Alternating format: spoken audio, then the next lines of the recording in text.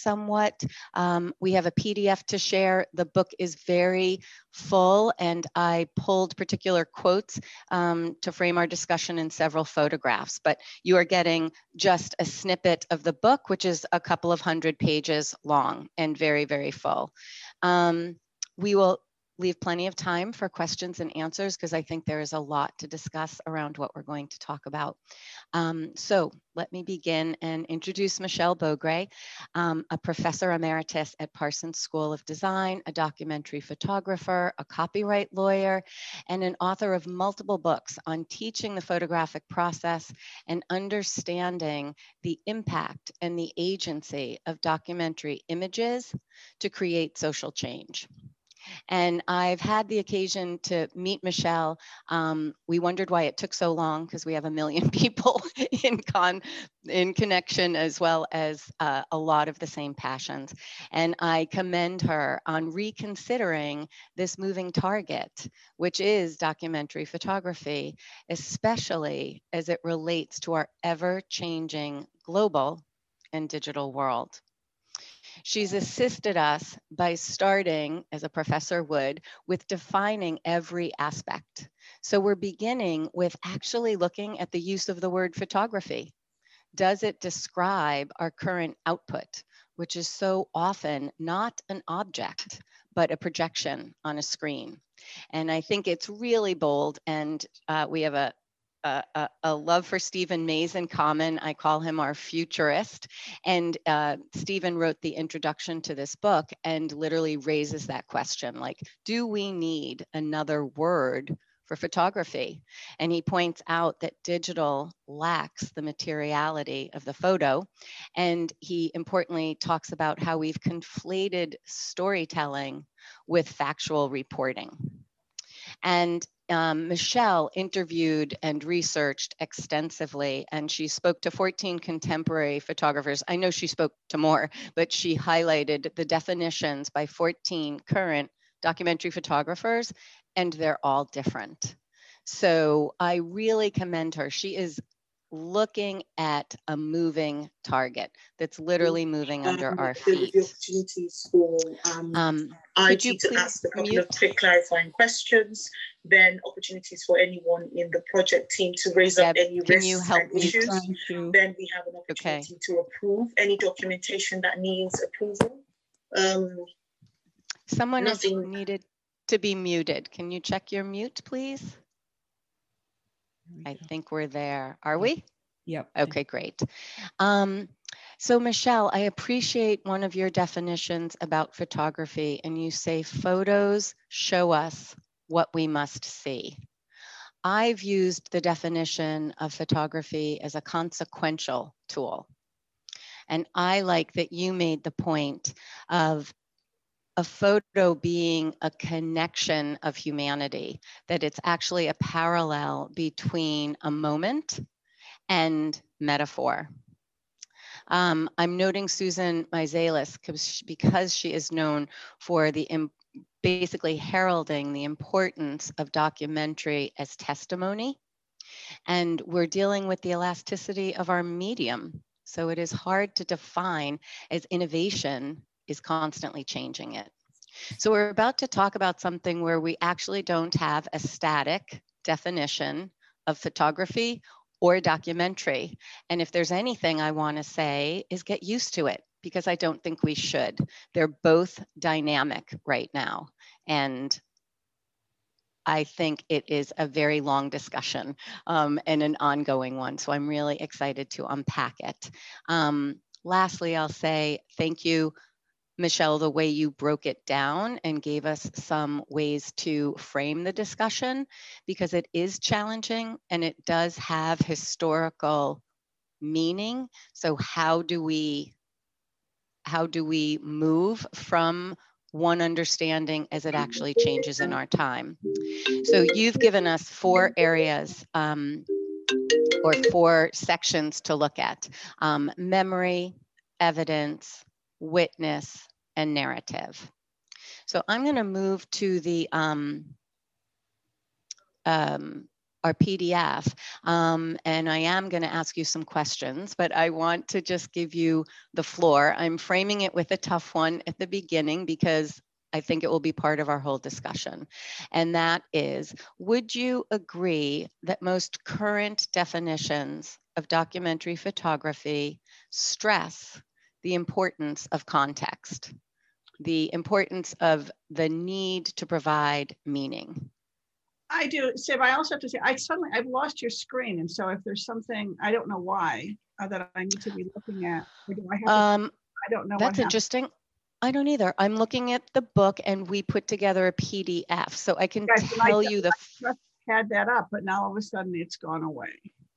Well, that's our second Zoom adventure of the day, and I'm sorry about that. Actually, I can ask in real time, either Deb or Matilda, especially Matilda, if you're on, to email Michelle the PDF. Yeah, and Michelle, it's in our... Yeah, okay, great. Thanks, Matilda. I'm only seeing the cover as well. That's fine. Yes, everyone else will see the cover. I haven't moved that, but Michelle, for her to be able to go along with us, needs to see which image we're looking at. Thanks, Matilda. Give me one. I'm going to pull it up on my other computer so I can look at it. I don't have to screen. Hold on. I'm guessing that what's happening is that you're seeing, if you click on people's face. Yeah. I'm on my phone. So if you click on people's face, then you see their face, but then there's also a little square where you can touch the top of the book, and then you should be able to see the PDF. Everything was up, and then all of a sudden it all went away. Oh, I have okay. Now, yes, I see that. Now it's all just a tiny little screen. Actually, all that's going to be there, Michelle, is some quotes, and I'll read them, and some images, and I think you'll know the images. And I also have the book page they're on, so we can reference you if need be for something bigger. So I don't know how to make this bigger. I don't know what happened, actually. That's okay, in the sense that I don't think you need to see it bigger. We can walk you through it. And as I said, I've literally got the page of where they are in the book. Okay, so let me rephrase that question, which is, if you would agree that most current definitions of documentary photography stress the importance of context, the need to provide meaning. And it's why I brought up Susan Mazalis at the beginning, because she heralds that. Context, context, context. Do you believe that the majority of photographers shooting documentary today are doing that work with that frame? Well, I think that the majority of people that I interviewed are concerned about how easy it is for images shared online to lose context. So to retain the kind of and sense of accountability that they feel to the photograph, the subject or the story they're telling, they are concerned that the photographs be seen in context. And when you strip metadata and things are shared and reshared 100 times and a day, you can lose the context of the story. So I think they are concerned that things can lose context, and that it's important to try to keep them in context because the stories they're telling are complicated and nuanced. Yeah, I think that maybe I think you're working on 2 books already, but I'll give you a third, which is basically when you're done with those, maybe there could be one about how to control for context in a global media age, or a global digital media age. Most of the photographers know that they can't control it completely. And they do the best they can, embedding captions, embedding information in the images themselves. So at least it's like, but unless of course the metadata is stripped out or someone's looking at it on an iPhone. They try, but they know that they can't control it the way that it was controlled in a print space. So basically it's actually something to be taught, right? That in this age, you need to be aware that there's going to be less and less ability to do that. So how are you going to work around that or work with that? Great. There was something I came across in my research and I really appreciated it. I'm just going to share that it was someone outlining 5 senses of a journalist. And I thought it really spoke to how a photographer would also see. It's witnessing, seeing, listening, sharing, and thinking. I really appreciate, I'm looking here at the second page of the table of contents to just show people how you take each chapter to take a piece of reconsidering and then looking at history, memory, witness, evidence, and narrative. Hang on. I want to advance. I really appreciate this is the quote from Stephen that's in the intro. It's time to raise our eyes beyond the craft and to define ourselves instead by what we have to say. I think that gets echoed often throughout your book. And I think, again, you're brave in basically trying to frame something and keep it open at the same time. Like not many people would open with an introduction by someone who's basically questioning 2 of the words in the title of your book. That's true enough. Yeah. You write about that the reading of a photo always involves mediation and transformation. And you quoted Paul Lowe, who refers to a photo as a performative space where the viewer projects their imagination on the image. So you've got such an interesting perspective because you are a photographer and you are an academic. So you're doing it and you're thinking about it. I'm just going to put out these 2 quotes before we jump into photographs. Photography never lies, or rather it can lie as to the meaning of the thing, but never to its existence, from Roland Barthes. And documenting photography is principally based on capturing and not constructing a world. And you start with the history. And I think this is interesting. I put these 2 images together, an obviously historical one by Curtis and a more current one by Daniela Zalkman. So maybe we could look at history. And if you want to speak about artifice versus authenticity, which comes out in this chapter. Well, the reason that I started with history is I think, let me loop back. One of the things that Stephen and I disagree about is that we need a new word to describe photography. What we agree on is that photography is fundamentally changed in a digital world because the idea that the image is fixed in time and space, which is the thing that always gave it power historically, is no longer true in a digital world.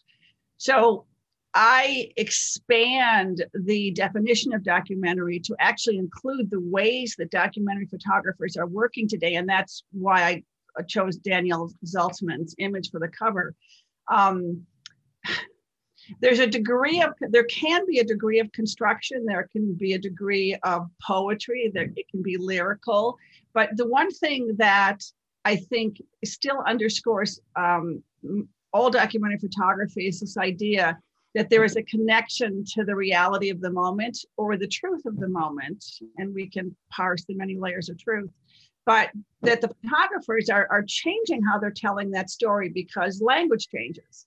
And as Shahid Alam said, the language of Shakespeare is not the language we speak today. Why do we insist that the photographic language can't change or shouldn't change? So authenticity is still underscoring all of documentary photography, even if it seems to be more constructed or multi-layered like Daniela's double exposures are. But she didn't actually do that in Photoshop, she did it in camera. So both of those images are, in a sense, authentic. It's just that she's put them together. Can you explain how that happened? Because she made some correlations that made her put these 2 things together.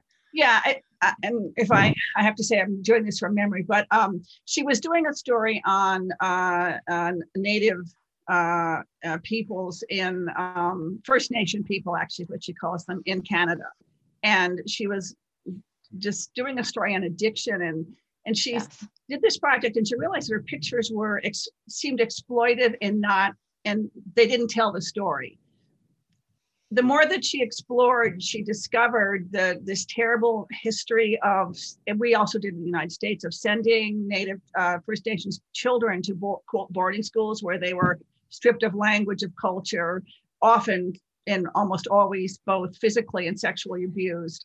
And that these First Nations people that she was photographing, the trauma and the memory of that experience was so profound. It was one of the underlying reasons, structural reasons for things like addiction. She thought, how her question to herself as a photographer was, how do I show present day, but also the trauma of memory?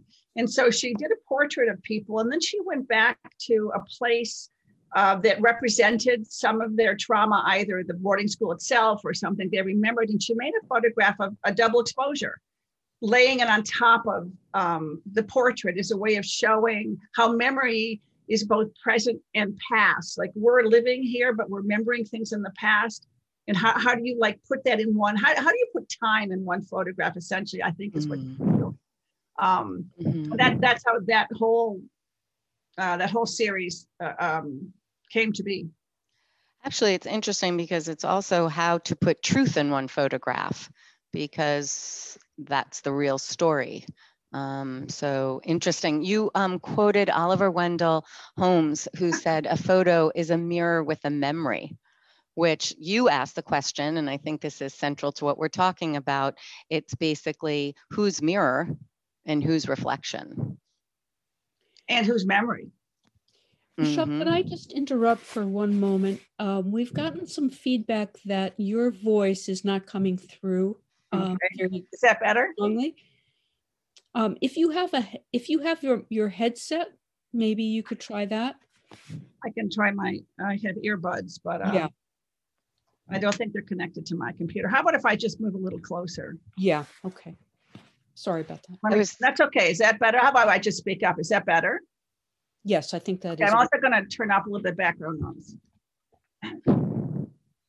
One of the things that I didn't say in our housekeeping is that Deb is monitoring the chat. So thank you, Deb. Okay, so how's that? Is that clear? I'll just speak up.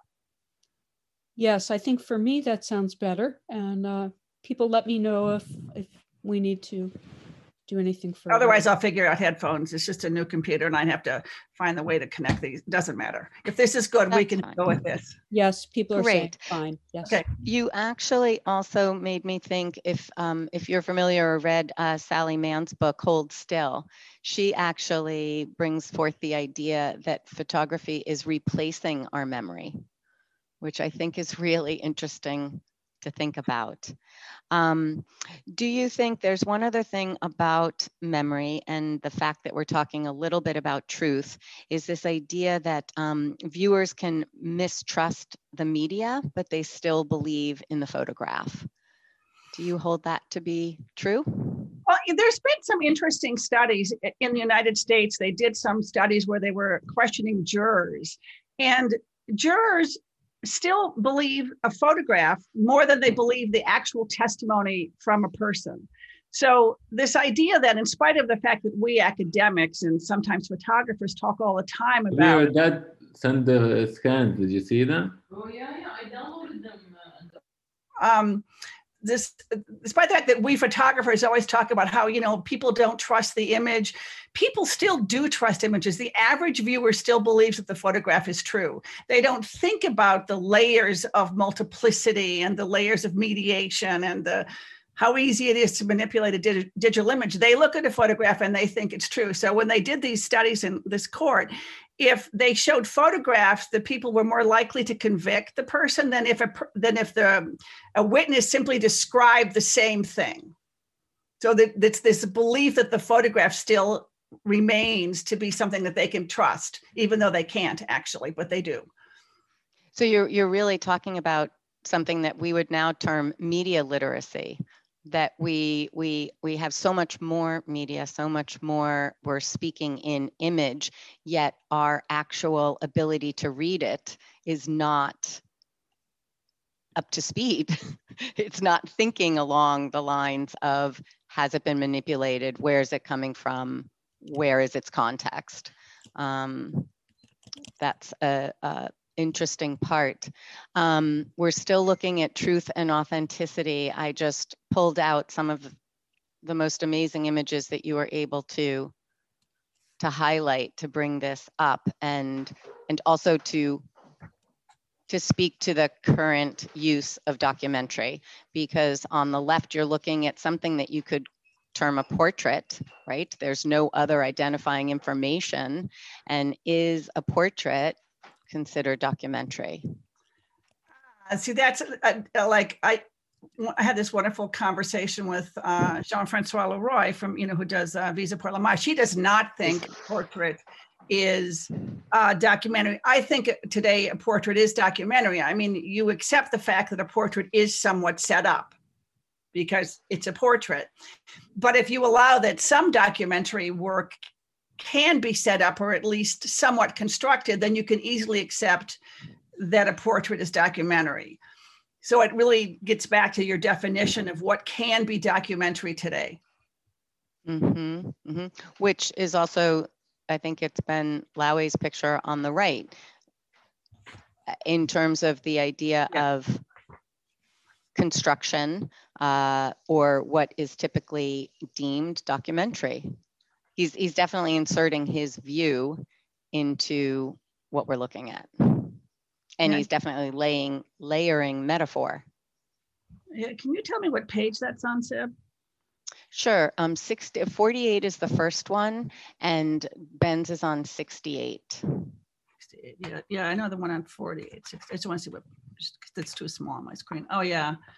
Well, yeah, this was also one of the reasons I put this picture or selected this picture is I was talking about how iPhone or smartphone photography has become yet another tool that documentary photographers use, and how when it was first, I think the first time cover with a smartphone got so much criticism from photojournalists, particularly because, that can't, like, the distrust that phones were going to become a tool that photojournalists would use. And so I had talked about Michael Christopher Brown's work, and then this photograph that Ben did in Libya, which I thought was, he calls it Libya. So yeah, it's not so much that it's constructed, it's just that it's a different way of looking at the image because he's looking through his phone. Mm-hmm, mm-hmm. It's interesting. I actually curated a show with 19 members of 7 photo agency in 2011, and it was called I See, the Eyes of 7 in the Hands of Hipstamatic. Mm-hmm. And that literally came out of a discussion over the impact of the iPhone and the immediacy of being able to utilize it. And comically, there was a competition. I mean, you've got amazing photojournalists in 7, and they have their annual meeting, and they were all playing with Hipstamatic, and they were finding that they were getting a lot of traction there, basically in competition with what would be their straight photojournalistic pieces. So it was really fun to explore that. And we had a gallery talk with Stephen Mays talking about this literally 10 years ago. And Peter DeCampo came with his very first photograph with an iPhone, which was taken in an elevator going up to get his press pass. And he's like, here, I can take a picture. I don't have a press pass for it. And he also went on, because of that very intersection of the iPhone in our gallery talk, he juxtaposed the images that he took because he was on assignment for an NGO and the ones he took with his iPhone, and they were drastically different. And he was saying, we're not seeing the full picture. And that was literally the etiology of Everyday Africa, which became Everyday Projects, which is allowing people to see Africa and Africans daily in a much wider view than what was necessarily seen coming through the other work. Let me move over. So moving on to memory. Well, we talked about that a little bit. Let's see, while the photograph may be fixed, memory is not. The meaning is fluid. And I think that comes into where your Oliver Wendell Holmes quote comes in, and how dynamic photography is. It was before, when it was a more fixed material object, and now it's got just more layers. Did you want to speak? The work I'm looking at is Paloma Bessu's work, Yep. Which is really interesting in terms of what she was able to do about creating change. And actually, this isn't from a ritual of exile moved into the blood rituals, moved into installation and film, and ended up creating a change in Nepalese policy in 2017. The backstory is that she was following the ritual of separating women when they were bleeding, and that she was witness to a 16-year-old with her infant child literally going into shock. And she stepped out of her role as a photojournalist to say, if I don't do something, she is going to die. And she was able to wire to the States, get an ambulance, and the woman did live. And that started this ability to move the laws. Not that culture moves slower, the laws are on the books, but just like female mutilation, it doesn't mean it has stopped. So these are really amazing images, and I was not familiar with the project on the right. And if you want to speak to that just a little, page 95.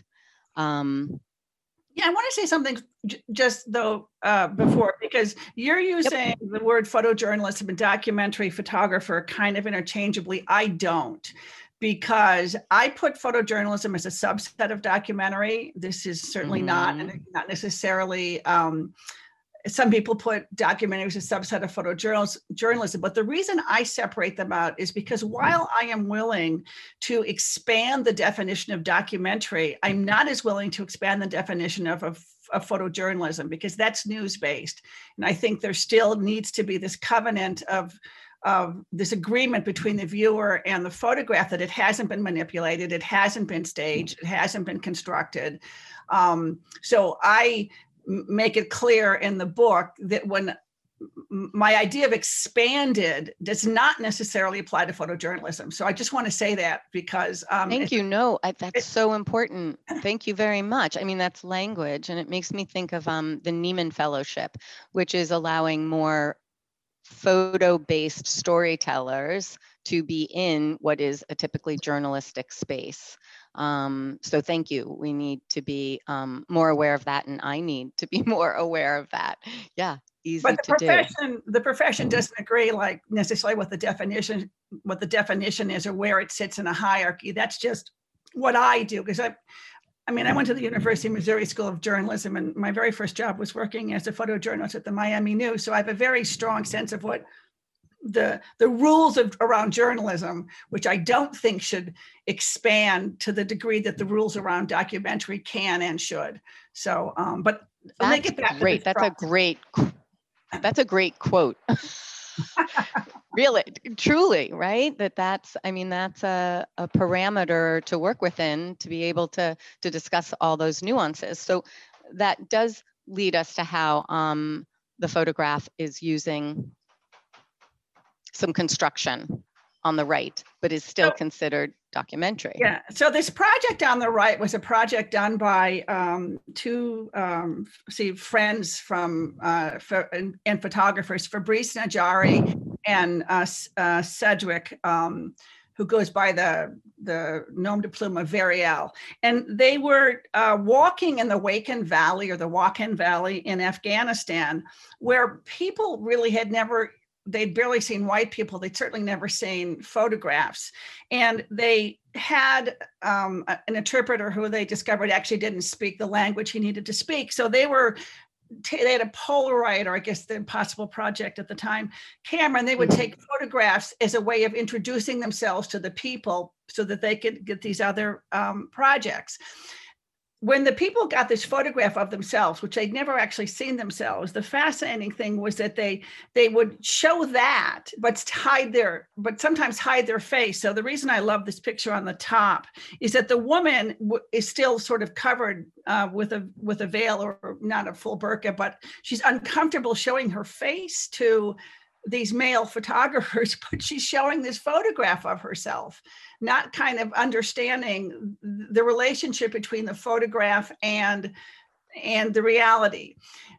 What Fabrice did with these is he desaturated the actual photograph and made it black and white, but left the color, the Polaroid or the Impossible Project, in color, kind of shifting this idea of what's memory and what's past. So he's putting the real photograph sort of as memory, because that's what we think about black and white. It's a construct that filmmakers use. But what lives in the present is this prize that they have. And everyone, when they saw the photographs, wanted to have their photograph taken, and they would display them in all different ways. So, but it's this idea that doesn't quite get that she's displaying herself in the photograph, but she's hiding herself when she's having her photograph taken with the photograph. So they did a lot of other things from this project, but this whole series that he did with how people showed and displayed their photograph of themselves, which they had never actually ever seen a photograph of themselves. It's hard for us to understand that as Western, to see like way more photographs of ourselves than we'd ever like to see if you've never seen your photograph. So yeah. Think about that in the time of selfies. We've seen way too many photographs of ourselves. Well, exactly. Wow. Yeah. Wow. I love the way the guy sticks it in his hat. Like here I am and here I am, it's like. Yeah. Yes. It's a wonderful project. I gave another example of Tomas's selection from Traces of Exile, which is really interesting. That's on page 105, because he's actually utilizing other technology, right? He's taking a social media platform and intersecting it with context. So if you want to give a little bit about this project, a little background. I think he's also dealing with how photographs can lie as they seem to be telling the truth. So the photographs that photojournalists or documentary photographers would take of the refugees were, shocking. People falling, falling out of boats or scrambling to the shore, poverty, tents. But what the refugees, the pictures they were taking of themselves as soon as they landed in what for them was a far safer space than what they had fled from, were happy. And so what he was trying to do with this project was kind of make us think about how we read photographs and whether the photographs are actually telling the complexity of the story. Because, well, it's true that the image of the tents that show, what a terrible situation is, that's not untrue, but nor is it actually true. So he went and found, he went on, found social media feeds, and then he actually contacted everybody and said, may I use your selfie that's on your social media feed? And if they said no, he didn't use them. Then he would go back to the place that they had actually taken their selfie and find a similar, using geotags and GPS coordinates, like a picture of that place. So he's just trying to say, think about like what story is not being told, even as the story is being told. And that gets again back to viewer and literacy or visual literacy. So he put their actual images. And when you see this in an exhibition, it's actually a video. So they kind of float into the screen and then float out of the screen.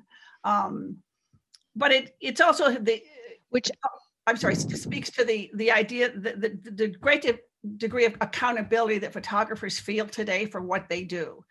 So he didn't use any picture that unless he could contact them via Instagram or whatever platform was and say, this is what I'm doing, this project. Do you mind if I use this? Mm-hmm.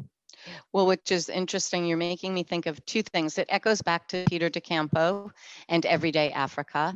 And I actually curated a show for Machep Nabardalik, who is in 7 Photograph and was here for the Neiman Fellowship. So we did a show together at Harvard that was called Refugee Crisis.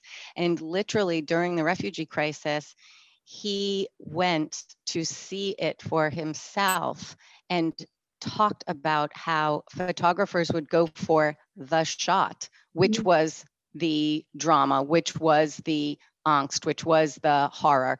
And he said all these other things were happening. And his whole time at Neiman was really sussing out, are we helping? Are we not helping? Where's our role? And then you're also making me think of Debbie Cornwall and the work that she's done on Guantanamo and the accountability of literally finding permission and then finding detainees who are released and then collaborating with them. And if there's ever an expansion on documentary, her 2 books are, and those projects. And Misha on the right, he does amazing work with memory. Let me see what page that's on, 114. This is Misha Friedman's work. And I just, I had the ability, I know Misha, but also listening to him talk about this work. He has really grappled with issues that are so difficult to visualize. And then how he utilizes photography to do so. It's very poetic. Yeah, well, he's doing this, in a sense, something oddly similar to what Daniela was doing. So how is he's trying to show a memory of a Russian past that doesn't exist.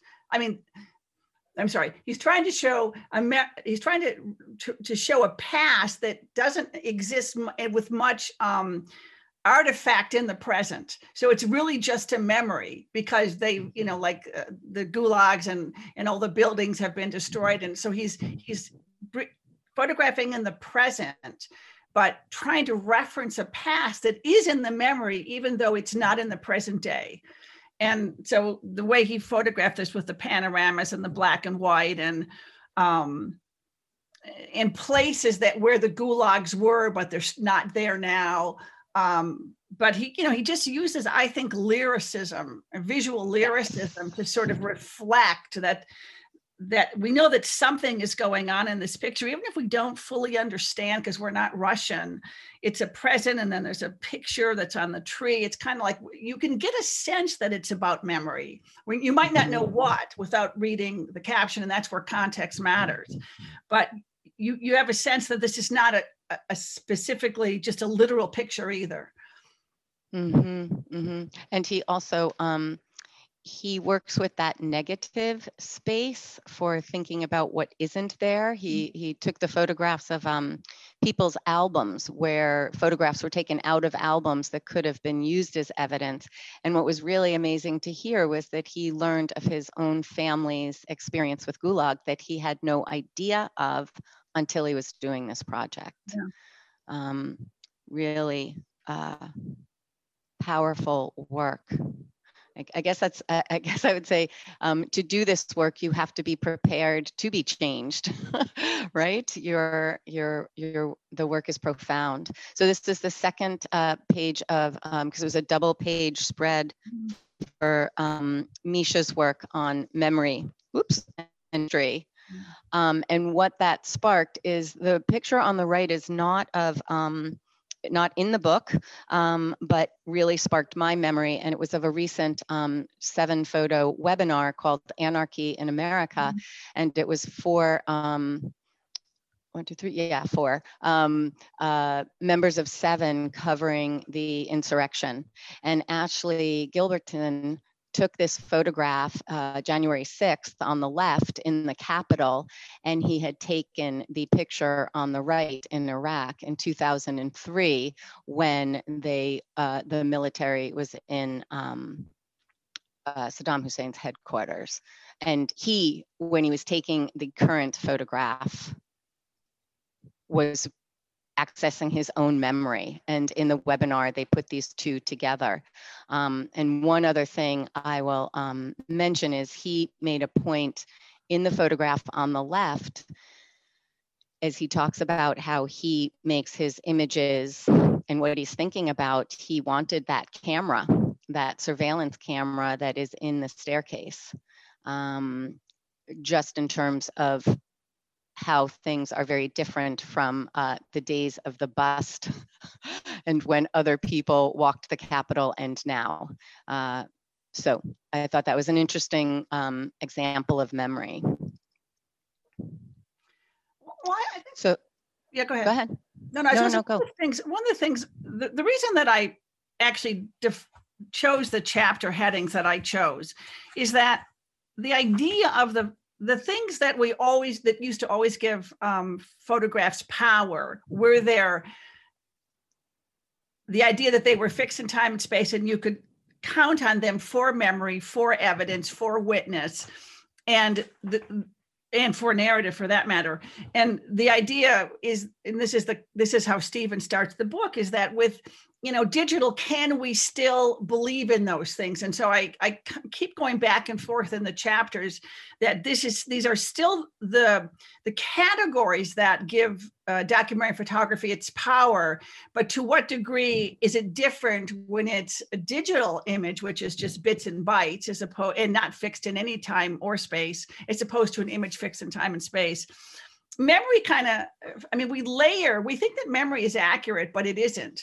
In fact, a photograph is actually more accurate than memory in a sense, because we layer stories onto our memory. We have different kinds of memory, and we tend to rewrite our memories, So Misha's work, I think, is just, it looks like what memory is, which is a bit, it's like a dream, it's never, so you get a snippet of this or an idea of that. Anyway, yes, I just want to. Yeah, it's interesting to think about that, the neurological recreation of memory. We think it's so fixed, and actually it changes right along with us. Exactly. So the whole idea of evidence, that was such a place of power for the photograph. And here Tim Hetherington speaks of event-based news images are the primary vocabulary by which humanity interprets itself. And very tragically, Tim Hetherington is no longer with us taking photographs, killed covering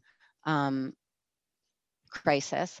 And the idea is that you weave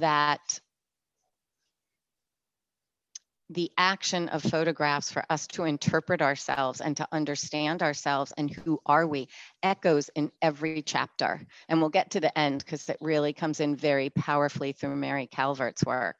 So I think that this is a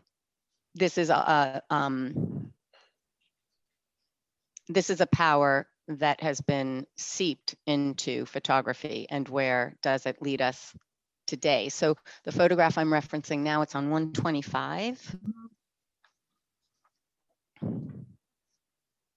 Mm-hmm. Sebastião Tomada's work, where I'm going to read the caption because I don't know how well you can read it from there. I see, yeah. Mm-hmm. The image of the housewife with 3 children, 72 years old, standing inside a secret command outpost in the city of Aleppo, and says, "My house was destroyed by 2 bombs. I moved to Aleppo with my family. I choose to pick up a weapon and fight the regime." And it echoes the use of portraiture, where we looked at that before in terms of as a document. And then the other image on 150, is it 154? 134. Mm-hmm. Yeah. By Marcus Bleedsdale.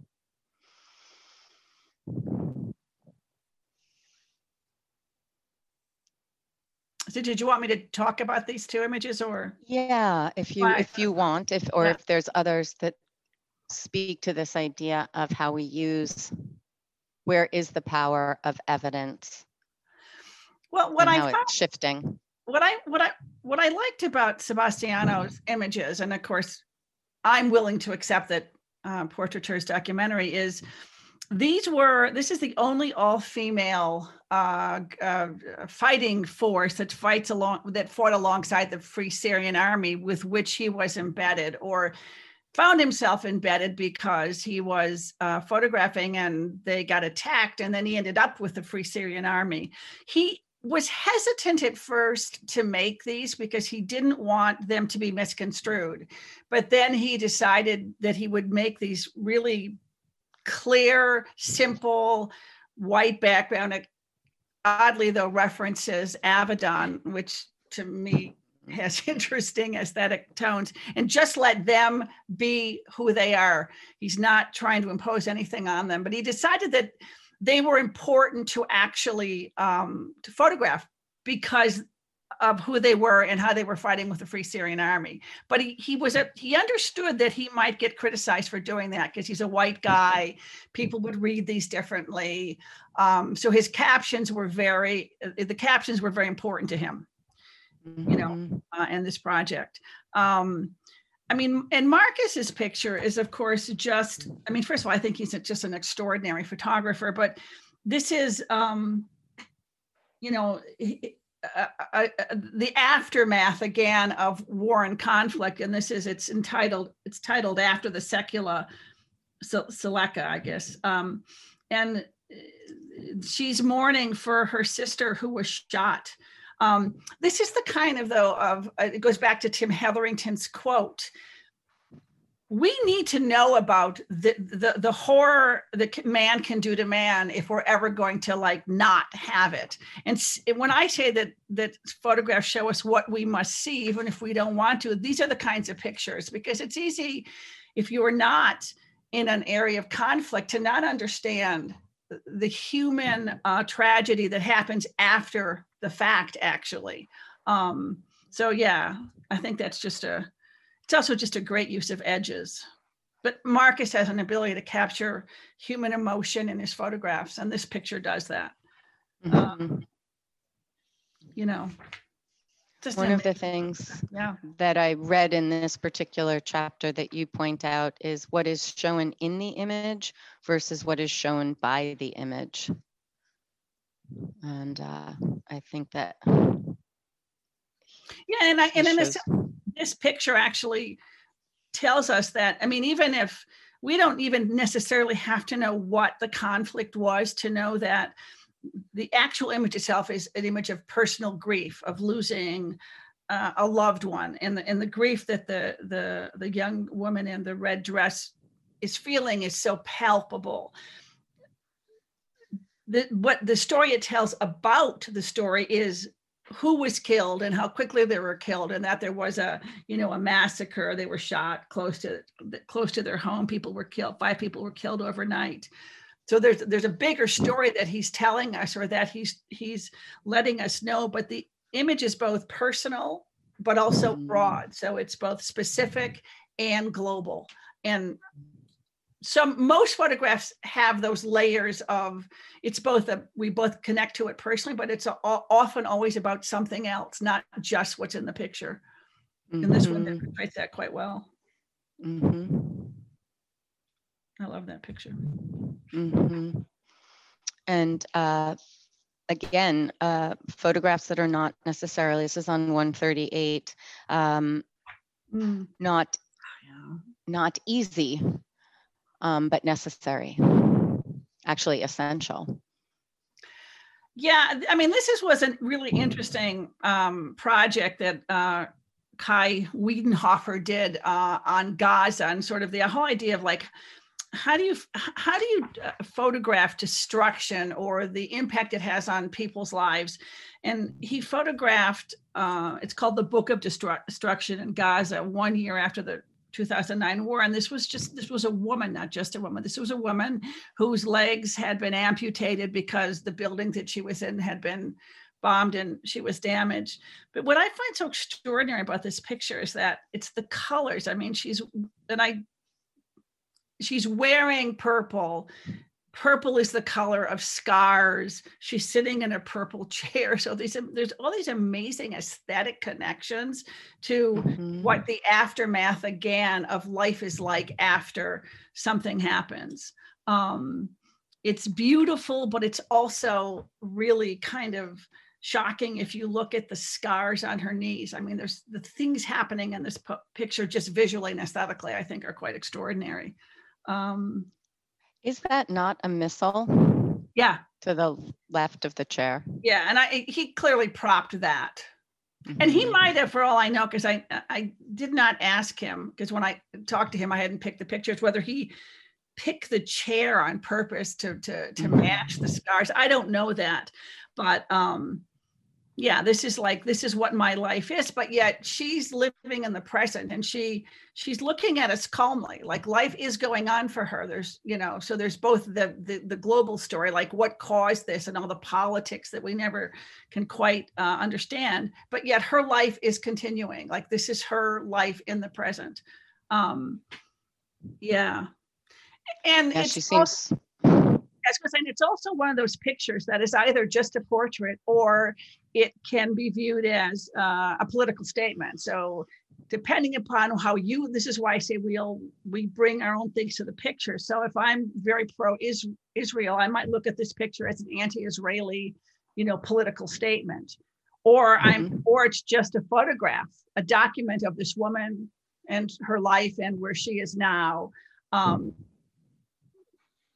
So, you could show this picture and people, depending upon their political point of view, if they have a strong one, are going to come back from this picture with very different points of view about it and very, very different interpretations of it.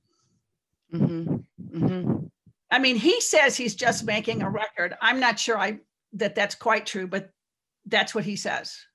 I'm just photographing. I'm not trying to make a political statement, but I think there's politics inherent in this, depending upon how you look at it. Agreed. I was looking at this quote, "The image is driving everything. It's never been a better time to use images to explore ideas and to reflect on how our images contribute to the discourse." One of the things I learned in your book that I was rather shocked at, because I've been thinking about the what I described with Everyday Africa and the idea that NGOs send people to portray human crisis and use those images to actually fundraise to do humanitarian efforts to erase them. However, the discourse and what's happening along with that is also this reinforcing of particular viewpoints that can be either political, social, cultural. But one of the points that you made that amazed me is how much money in the United States annually NGOs garner from this very, sorry to use the word, but propaganda campaign.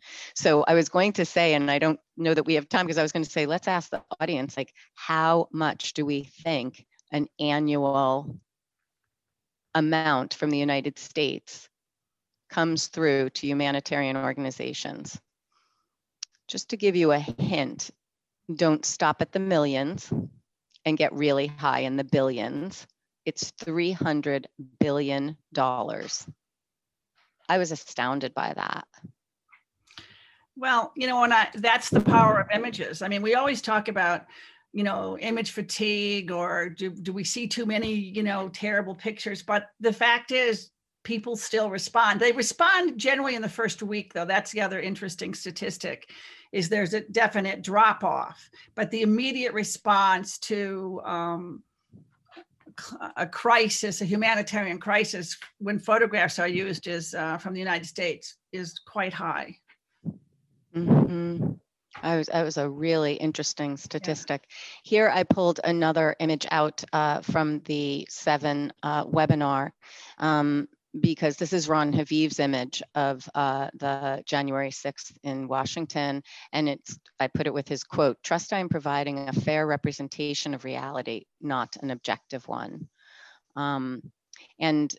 This, just to note that this conversation, these 4 photographers are all schooled and have a vast experience in conflict photography, and literally spoke of the fear that they had in this last episode that they covered, and especially Christopher Morris, who said that he was basically interacting negatively or being treated negatively by the National Guard, who was basically saying, you are the enemy of the people. And he said, this is in my country. Like, I've covered it elsewhere, but so it was a very, very powerful, but I thought it spoke to this idea of the representation and the reality, right? Where you are in your views, where you are in your experience. But you know, that idea that Ron said is, I'm giving you a fair representation, not an objective one, is echoed by most of the documentary photographers that this idea that documentary has to be true is really imposed on documentary photography. Photographers always know that photographs are never true. I mean, I point the camera this direction, not that direction. I frame something, this way, not that way. The world is happening outside of my photographic frame. But the photographers that are telling the stories are doing their very best to like be true to what's actually happening, even though they're saying this is not objective. Or as I heard Marcus once say at a human rights conference, I'm not telling the truth, I'm telling a truth. A truth. So Ron echoes that, and that's a very common thought, and this sort of criticism of documentaries based on a construct that was never true, and that is that photographs were true or objective. Yeah, it's also interesting how long we can hold on to particular definitions. So now we turn to witness. I loved that quote, content is king. And this idea of providing testimony. And I think that this echoes back to our very first point, which is about context and providing meaning. Yeah, I mean, some of the way that I framed it is that the photograph is evidence and the photographer is witness. And as witness, the photograph becomes both evidence and testimony. I mean, Brent's comment that content was king is particularly when he's talking about, it doesn't, people get too hung up on technology or technique, and what it really matters is the story you're telling and the degree to which you're being true to the essential truth of the story that you're telling. And he's like, it's the photograph, it's what's in the photograph that matters. But yeah. And he certainly has done amazing stories. I mean, his everything that he does, including all that amazing work from the killing of those conservation, that is absolutely evidence, and becomes he's the witness, and what he's producing is some kind of evidence. Yeah, that happened for Ron Haviv and his photography too, as evidence in Bosnia in the trials. I think one of the interesting things of the other photograph, which is on 175, Antonio Bolfo's photograph of in Syria, displaced persons, it speaks to the work from Gaza and also Marcus's work, where it is a document and it is an aesthetically beautiful photograph of a real challenging reality, which I feel, and maybe this is a question, but I feel documentary is moving in that direction because we are so much more visually sophisticated. So our language is changing from our Shakespearean language, but how the language of documentary has been changing. Well, I mean, the language is, I mean, there's always been this dialogue or this criticism. Can a photograph be too beautiful, or should you make a beautiful photograph of a terrible situation? But the fact is that photography is aesthetic. It's an aesthetic medium. I'm on the side of no, you can't. It's perfectly fine to make aesthetically pleasing photograph of something that is not aesthetic, that is not a pleasing situation, because it makes me look at the picture longer. But I think that the aesthetic that we're moving towards is pictures that aren't aesthetically beautiful, nor are they particularly well composed. And that's this, like the new trend, the postmodern or neo-postmodern, or whatever we possibly want to use to describe what we're doing now, is images are not, some of the ideas of composition and how we took photographs is not a particularly interest to young documentary photographers. It's a different language. It's like a poem without meter and a poem with meter or something, language changes. Breaking the rules. Yeah, exactly. More examples of witness. I think that was so interesting, the piece on the left by Tim Hetherington, who was embedded and chose to do so many portraits of sleeping servicemen. And actually, Stephen Mays wrote about that in Spot, because these are heartbreaking images on many, many levels. And that's Ed Cashie's work on the right. Again, with a deeper story, Ed really goes into connecting the dots. Yeah, I mean, I think what Tim Hetherington did is the thing that only a great photographer does, is that he looked away from the obvious pictures, carnage, war, and he looked at the soldier themselves, and when you think about how young the soldiers are that get over there, when you photograph someone sleeping, it is the most vulnerable time, like, say, that we ever are. And when you look at his whole body of these sleeping soldiers, I mean, these kids are just kids, And I think that is even more powerful than showing war or bullets or things like that. What is actually going on, or what we were actually asking, we, the United States, of these soldiers that we sent over there. In some ways, it's just brilliant. It's just turning your camera around and looking at something different, not what everyone else is looking at. And it just one of the many projects that show how brilliant Tim Hetherington was. And again, it goes back to your definition. It's showing us what we must see.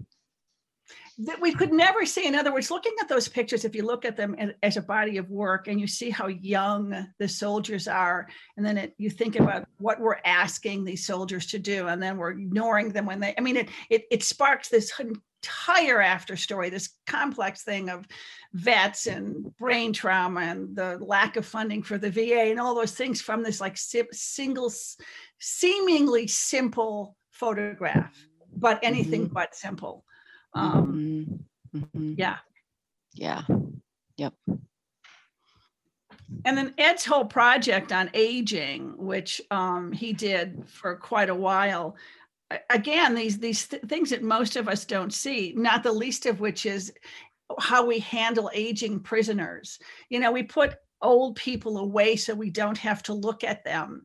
And Ed's project is making us look at how we as a society are handling aging in America, whether it's nursing homes or, prisoners. So yeah, but this is much more traditional reportage. And what I try to do in the book, and my definition is, we can expand the definition of documentary, but that doesn't mean we have to discard the past. So there is a tendency to say, well, no traditional reportage, or that's boring. It's not boring. It's traditional. So you can have an expansive definition. Your tent can, in other words, rather than shrink your tent, expand your tent, include all kinds of work. And when traditional narrative is appropriate, photographers use it. When you want to be more, you want to expand or do some other kind of project, you can do that too. So I wanted to be very clear that we need not to discard traditional reportage, to include new and interesting different ways of doing projects. You're reminding me of my mother saying, don't throw away the baby with the bathwater. Exactly. And there's Brent's famous shot. I mean, his work is consequential in affecting conservation. Oh, and yeah. then Mary's work here. Oh, yeah. This leads me to ask you if you think there is a difference in the way that women document, women photographers, do they document differently? You know, I think every photographer photographs based on who they are, where they've been, what they've seen, what their background is. So you'd say, yes, women photograph differently, but then so do different men photograph differently. Where am I from? What is my socioeconomic background? But I think it's also true that Mary's interest in this topic of sexual assault in the military was something that perhaps a male photographer would not have thought of or been so persistent to get the access to do it, because the idea of sexual assault is something that happens more to women than to men, although her second part of this project was to actually photograph men who'd been sexually assaulted in the military. Much harder project to get access to, because if women don't want to talk, men really don't want to talk about it. So I don't think the actual photograph itself, I think that any great documentary photographer in the same scene would have taken this same photograph because it's well composed, it's extraordinarily powerful, but I'm not sure they would have told the story. They would have told a different story. Nor do I think that they would have had the access that she had. Correct. Like I know when I was working on the women's issue and doing a lot of thinking and writing about through a woman's lens, one of the things was our lack, we as women had lack of access for so many years that we innovated different ways to introduce stories, and also tended to do longer term, more intimate. But I was struck by Mary's work because of the digging, and I don't think this is gender specific, but that she started with military sexual abuse and linked it because, as she learned, it led to this overwhelming homelessness of women veterans. Like, they make up a ridiculous portion of our homeless population. And correlating those things, I think, is so, so important. It reminded me of Stephanie Sinclair's work, where she was photographing these young women that emulated, set themselves on fire. And then she's like, why is this happening? And it was the whole practice of wedding 8-year-olds to 49-year-old men. And it started the entire project Too Young to Wed, which then moved into its own NGO and attempting to change that practice. So well, I access. Yeah, what's interesting about Mary's project, though, is how she got started. She was, she wasn't working. I think she'd lost her job at the paper, and she was, someone said there's a hearing going on, and a hearing on sexual assault in the military. Yes. And she went, and there was it was an empty chamber. There were two women testifying, and I think 2 senators in the room. And the thought that nobody was even interested in this hearing on something is what sparked her to start doing the research that led to discovering that, the prevalence of homelessness, because the women, if they reported, they were dishonorably discharged. And if you're dishonorably discharged, you get no benefits. So they were homeless because they had no benefits, because they were kicked out of the military for daring to challenge a superior officer who had sexually assaulted them.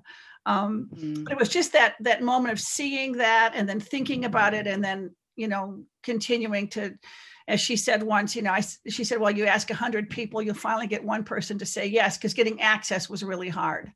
But yeah. Yeah, that backstory is incredible. And how much research she did. I love this quote of hers. She says, "Bear witness, people, bear witness, because it is not about them. It's about us as the society." And I think that could just be amplified, magnified for so much of what we're looking at. Okay, the last section, narrative. I love this too. Narrative, in other words, is a basic human strategy for coming to terms with time, process, and change. And this work is on 206. Oh, yeah. Yeah. Yep. Well, this was the photographs is a participatory project done by this wonderful photojournalist named Brendan Bannon. And he would run like photographic workshops in refugee camps. And then he gave the children cameras to kind of record their experience. And that's why the title is like, do you see what I see? I just love, I mean, I think this photograph on the top is just a beautiful picture. It was taken by, a young girl. No, a young boy, Mohammed Naeem. It was in the kid said it was indeed the perfect moment for that picture. So I was talking about another part of the idea of expanded documentary are these participatory projects where photographers are working with people who would normally be the subjects of the pictures and saying, you take the pictures, you show us your world rather than us showing you your world. Yeah. Who's telling whose story? Exactly. Who is telling whose story? And this was amazing. Tomas's drone project, which I learned a lot about in your book. And another very, very thoughtful photographer. I tried to figure out what I want to say, and then I choose the best photographic tool or approach to say it. There are so many technologies that allow new ways of seeing stories that would be difficult to tell as traditional narratives. And if you want to just speak to the image on the left, it's such an amazing shot. Suspect behavior. Well, you know what he was interested in, he started to do some research on, he wanted to see like what photographs were we seeing from the drone strikes that the Obama administration was undertaking. And when he like Googled like drone images or something like that, all he got were product shots that the drone manufacturers made of the drones. And he realized that there was nothing coming out of, the United States was not showing us what they were, what we were, the scenes that were triggering drone strikes in Iraq. And so he wanted to show these normal, basic, everyday kind of activities that were the kinds of things that were triggering drone strikes. And so he bought a drone and taught himself how to use it and did this whole project all over the United States. And this one just happens to be, people doing yoga in a park, but as he says, it looks like could be people praying, and people praying en masse would be something that might trigger a drone strike in the United States. But what I think is fascinating about Tomas is, so he does this, and then he did the project where he was geotagging and pulling in social media, and then he did this project called Lines and Lineages, where he found the ancestors of original Mexicans who lived in what was Mexico before we annexed it and is now Texas. And he went back with he found an old 8x10 camera and taught himself how to use it and made these pictures that looked as if in fact they had been taken in a historic time. So when he says, I use whatever tool is, it seems appropriate, he's not making that, he's not exaggerating. So he'll go from drones to, 18th century, 19th century camera technology if he thinks that that's going to enable him to tell the story better. But I love project. Yeah, go ahead. No, I was just going to say that project was funded in part by Catchlight, and there's a lot of information. Yeah. But go ahead. What were you going to say? I just love his idea. Again, it's like one of the things that students always ask is like, how do people come up with stories? So he comes up with it. I wonder what it looks like. What are the pictures the United States is putting out with drones? And there aren't any. And he goes from that to doing this. So it's like, or Mary's, walking into an empty room, hearing essentially, and then deciding to spend the next 2 years photographing. It's how, it's the process by which great photographers come up with the projects that they do. And then when they're done, they look easy. But what got them there was not easy at all. absolutely. And that observation and yes, refining your thought and letting that evolve into the project that it does. I talk often about being in conversation with your work, letting it lead you. I just have a few more slides and I want to make sure we have time for some questions. Of course, we could do a whole webinar on Leah Abriel's work and the history of misogyny, noted for how complex and comprehensive she attacks a subject. So under the history of misogyny, she's doing her projects / books in chapters, and the first chapter is on abortion. And she does such a matrix of information and consideration and truth and evidence and narrative all in one piece. You know, again, it's you say to someone like, okay, how do I photograph abortion? Like, what, it is a non-visual subject, generally speaking. And Laya's approach was to do the stories about and the history of why perhaps maybe abortion is even necessary. And she does it, you know, a still life of old abortion tools, these literal black and white photographs, some of which are somewhat constructed based on the stories that women told her about the abortion they had to have. But one story I love about Laya is she wanted to get this picture of a sonogram of a very young girl who'd been molested by her father. Mm-hmm. She called the doctor every day for 6 months before he finally relented to send her the sonogram. Mm-hmm. That's persistence. She just kept calling and finally it's like, okay, I will send it to you. And that's just one little picture for this huge installation project that she does. And then when she shows I was going to say, when she shows this work, it's an installation. There's big pictures or small pictures. She does a sculpture made of coat hangers. This is the exhibit she had at Arles. You know, so she's really mixing art, sculpture, traditional black and white reportage, portraiture, still life, because that's the language she needs to tell her story. Mm-hmm. Mm-hmm. I was thinking about how it just goes back to the authenticity and accountability. Deb, do you want to allow some people to ask questions? I don't know what's happening in the chat, but. Yes, I think that we can just ask people to unmute themselves. Unmute? Or I can unmute everyone. Perfect. I'm just going to show the last bits of narrative. But I'd love questions from people listening.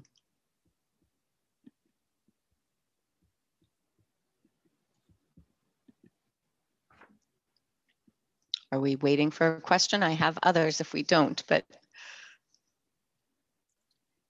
Yes, I don't really see any questions here. Mm-hmm. So we'll just open it to anyone who wants to unmute and ask Michelle a question.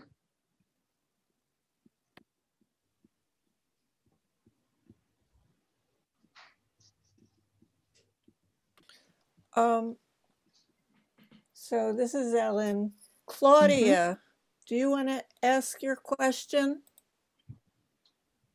Are you there, Claudia? Because she had one in the chat, which is actually my question too. Yes, I am. Sorry, I was slow. So I typed my question. So it's basically, I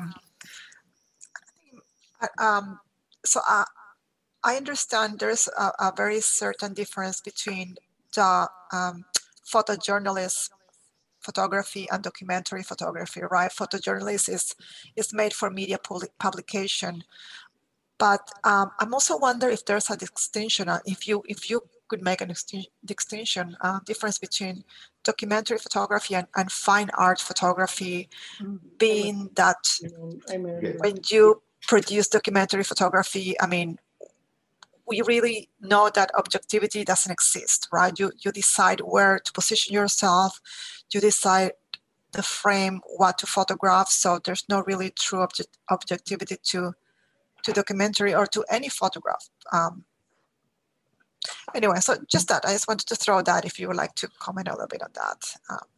You know, it's interesting you asked that question, because one of the things that I when I was trying to figure out, like, how far do we expand the definition of documentary, it's like, there's a point in which it's going to become too fine art. I'm just not sure exactly where that line is. But I think the one thing that underpins all documentary, even the most expanded of it, is an essence of fact or truth, a story you're trying to tell. In other words, in fine art, I can simply make it up. It doesn't have to have any connection to something happening in the world. And I think that all documentary does, even if it is as expanded as Laya's is, you know, which includes sculpture. She puts that in her installation. So you would look at it, you might say, well, that's art, but it's actually a really seriously, deeply researched, authentic story. So that's the definition. That's how I would distinguish it. But I also think it's a tough one, because there's a line, and you could get a bunch of us, and I might think it's still documentary. Someone else might think it's fallen too far into the fine art world. Because we're making this up, as Sib said at the very beginning, we're making up these definitions as we go along, you know. So, but that's how I resolved it when I was thinking about this and writing the book. Thank you. I was wondering if you could talk about the photographic meme, like with the Bernie Sanders, for example, recently in his mittens, and what your opinions are on memes and photographs and memes. Thank you. You know, it's a great question. It's funny you should ask that, because I literally was writing about that yesterday for a chapter in a new book, and I'm thinking about the language of photography. And the one thing that has happened, so there was a time delay when we used to shoot film. I mean, you take a picture, then the film would get developed days, weeks, sometimes months later, and then you'd print something, and then eventually it would get to a viewer. So there was a span of time that the photograph lived in.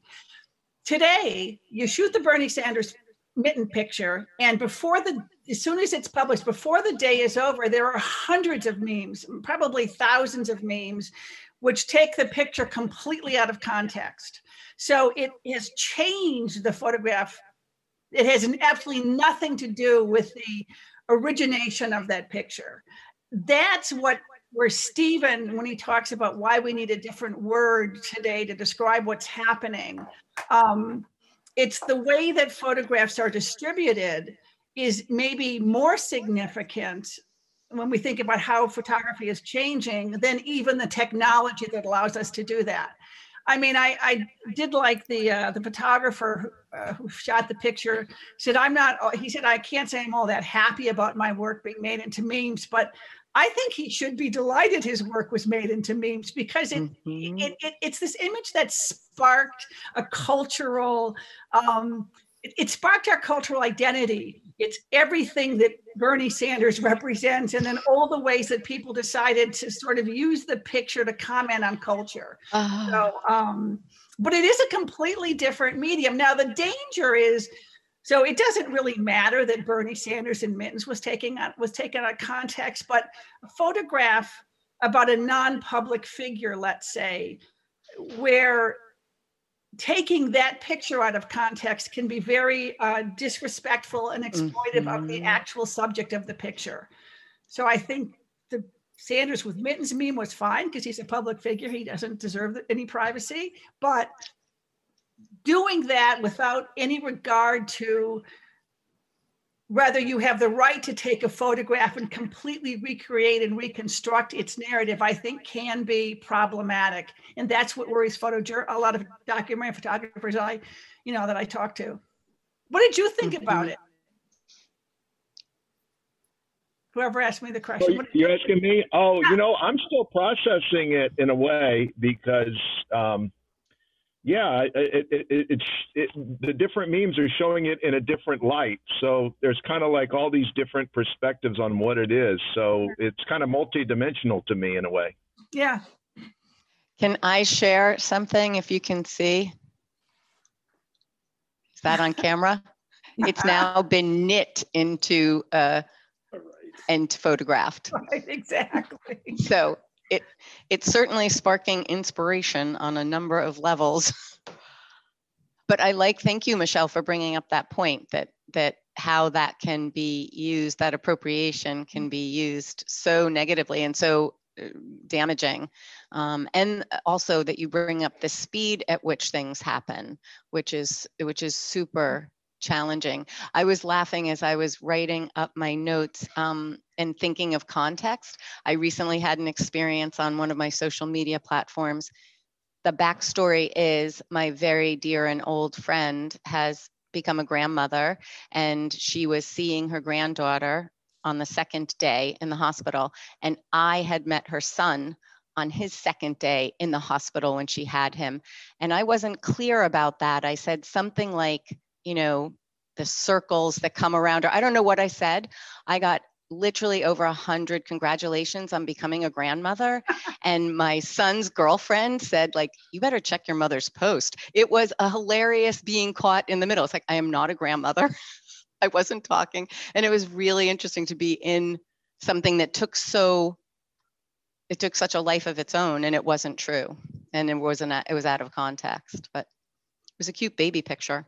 And if I do become a grandmother, I'd certainly be putting out more than one. But I think I think you raise an interesting point, is that we all, as viewers, have more of a responsibility today, I think, to actually making sure that we've done a little bit of research on the backstory of a photograph before we immediately react. And the one thing that memes and social media have done is people react, retweet, reshare whatever photographs, make comments without actually taking time to understand what they're sharing. So, I think if I were designing an elementary school curriculum, and I really mean elementary school, I would have visual literacy classes. It is as important as learning how to read words. Really? Learning how to read images today is as important as learning how to read words. So photographers have an obligation, but so do viewers. Mm-hmm. And as you said, educators, because it is our language. I mean, our kids talk in Snapchat. Mm-hmm. Yes, Leah, go ahead. I realize this is kind of a naive question, but sometimes it feels as if documentaries have to always show something bad. Like, let's say I was in China and I consider what I took kind of documents of what I saw, but I don't know. They weren't necessarily, they just showed what Chinese life is like today. And I'm not trying to call myself a social documentarian, but I'm just trying to understand how you see the difference between what people do when they go and they're really trying to accurately record what they see, but it's not a war, it's not someone being raped, it's not, the Capitol being... Yeah, I think one of the problems is that we sometimes conflate conflict and war photography with all documentary photography. And of course, there's a reason for it. Those photographs are incredibly compelling and demanding, and we should look at them. But there is so much work being done today that's just everyday life. And let's start with Peter DeCampo's Everyday Africa. Then there's a ton of everyday projects. There are more photographers looking at just like life in America or taking road trips or things like that. But what is often published is the most provocative, most eye-grabbing picture, and that often is pictures of conflict. And I think that's a good question. And when I do these books and I'm picking photographs, I do find myself drawn to the pictures like Marcus Bleasdale's picture, but then I absolutely publish Edmund Clark's pictures, which are on page 140 and 141, because they're apparently about nothing, but in fact, they're about the deep state. So yeah, I guess I'm trying to say, I think there's this much work being done that's not only about things that are bad, but it's not published as much. but also photographers who see themselves as witnesses. There are things that we must show the world so that we stop doing it. So I think that we're drawn to those things because of the importance of the social or political importance. But there's a lot of really good work being done. There's a whole project that's very much like the FSA project. Just Documenting America is what it's called. And it's the kind of work you're talking about, Leah, just everyday life in America. It's a website, you should look it up, Documenting America. Okay, great. That's what I wanted to know about. Thank you. Yeah, and that also, that made me think of Matt Eck, who I was thinking of in your book. I don't know, did you refer to him at all? I'm trying to remember, but I think I did. Matt, yeah, because I talk about Matt all the time in the projects he does. Ohio. Because and the Mississippi, and the last one, we did his book on 7 cities, which was based in Virginia. And the overall project is called The Invisible Yoke. And in terms of documenting America, he is lyrical in how he is doing that. I just would refer to that on page 113, and I talk about his project, the project in Ohio. And I talk about Matt Ike and how he did his projects. And and he does America, This one is Matt's. Yeah, exactly. I know I did. I was pretty sure I did, but I had to double check. Well, your extensive research, I certainly learned of people I had not been following. So thank you for that. And I just, since we're over a little bit, if there is one more question, we could entertain that. I think Matthew had a question if you'd like to ask. That me? This Matthew? Oh, actually, I had written something before, and I thought, do you consider conflict photography just simply to be its own genre? And would be maybe interesting to think about that. And, it isn't the question, do people only have to show horrible things? But a lot of what we do, we look at conflict photography, and there are a lot of people involved in going out there and really showing what it's like to be there. And I think also, speaking to the issue of do women photograph things differently, some of the most amazing conflict photography, I think, that I've seen in the last decade or so have been from the women who were there, who I think they have entree to certain kinds of environments that men simply don't, I think. No, I suppose conflict photography can be considered its own genre of documentary. I mean, it is a specific kind, but I think that just as women have access to things, men have access to things that women don't. And I've never, I cringe at the idea that women see differently, but it may be true, because it sort of isolates, and like, what is a woman's, what story should women photograph? Well, we should photograph all the stories that men photograph, and men should photograph all the stories that we photograph, and we're all going to do it differently. So I think it's both true and not true, but yeah, conflict is probably its own genre. It's certainly easy to categorize. I think we have one more question from Mark. Yeah, this has been great. Thank you. This is kind of a follow on to Matthew's question. So I live in the Bay Area. I shoot San Francisco and Oakland quite a bit, and there's a lot of poverty. It's kind of like a lot of Hoovervilles out there again.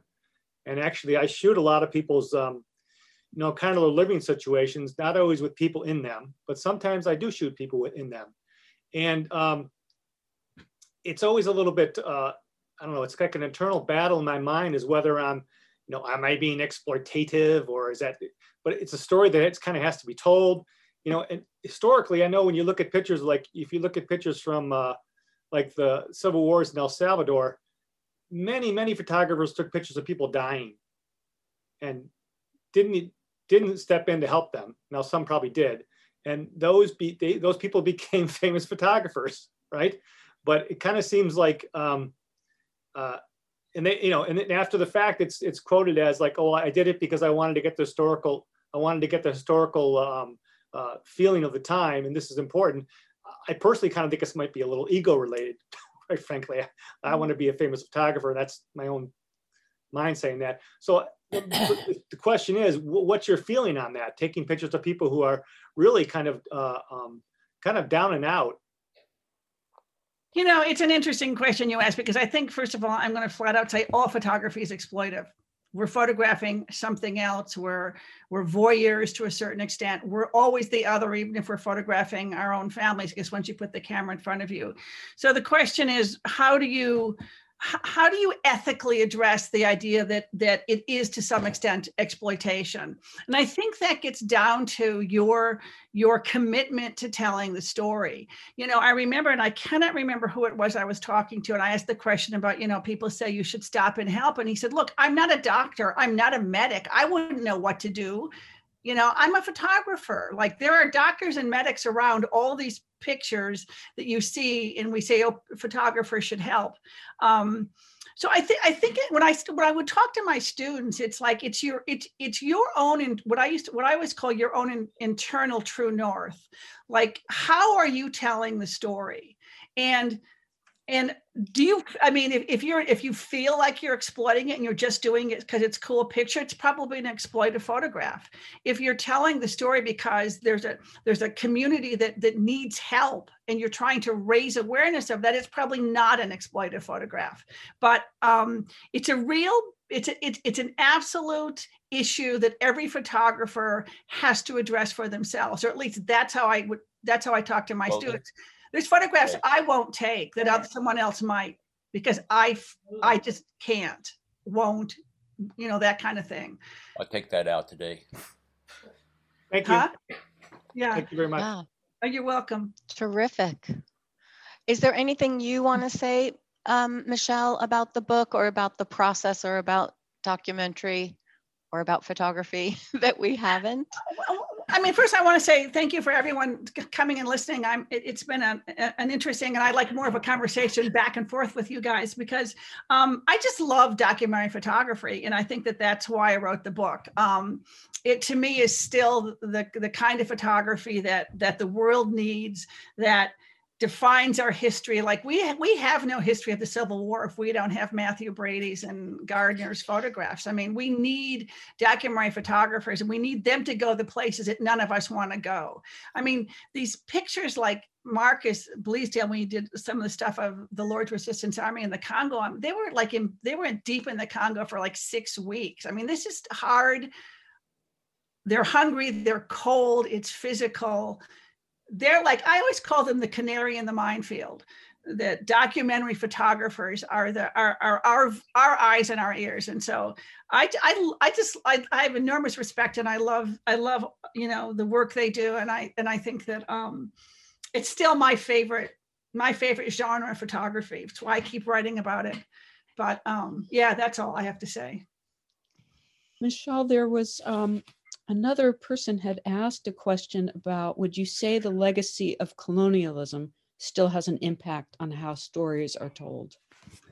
Good question. Wow, that's, you know, like, that is such an interesting question. I'm reading a book right now by called Decolonizing the Camera. And I have that too. Yes. I mean, I think the whole idea, I mean, first of all, photography has been a tool of colonialism, because it's an expense, and it still is to some extent. It's an expensive discipline. Even if you're I met this wonderful Somalian photographer at Perpignan, and okay, so he's not as much other as, say, I would be going in there, but he's still the rich guy in town because he can afford a camera. So I don't know how we ever totally decolonize the camera, actually, until we can give them to everybody. But the history of photography has been the history of rich, aristocratic white men, almost exclusively, going to other countries that had been colonized and showing us the history of those countries. And I don't think we should discard or discredit those images, because they have value, but I think we have to understand the context in which they were taken, and frankly, the context in which we still take them. But boy, I haven't finished Mark Seeley's Decolonizing the Camera. And I highly recommend anybody read this. It's a little dense at times because it's started as a PhD dissertation, but he raises really, really, really important questions that every one of us has to ask, which go back to the question of exploitation. Which actually, we had, so Mark Seeley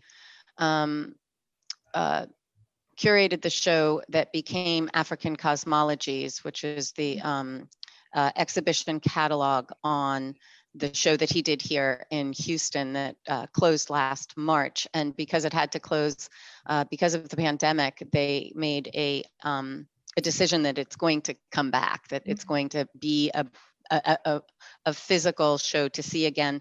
But one of our book groups covered African Cosmologies and really looked at that issue of all the African photographers photographing Africa and how we don't have the dissemination and distribution of the work that is actually happening. It made me think of when the, I think it was Matthew brought up that when women had access, women literally photographed World War I, and we just don't know it. There are actual images, and women were killed covering Vietnam, and women were in World War II and other like not just United States based places, and it's literally around the distribution and what we see. So we don't see what is actually out there. Another topic. Well, we should. That's also one quick. That is a really good point, because the idea about what is photo history? Photo history is only what was published or shown in galleries, and those were mostly white men publishing and displaying white men. I mean, there's so much work that we're now discovering from China, from India, from Peru, from all over the world that never made its way into photo history books. So it's always there. We just didn't think that the photographers were doing things. So the new photo history is being written and new books are being written, and they're really important to reconsider the history of photography and the history of the world, for that matter. Agreed. That's another passion of mine. Michelle, thank you so much for spending this time and for writing this book and grappling with these issues. You're like shedding a light on it, because we do need to be defining as we're making. To be able, the language is important. So thank you so much. Thank you for having me. It's been a pleasure.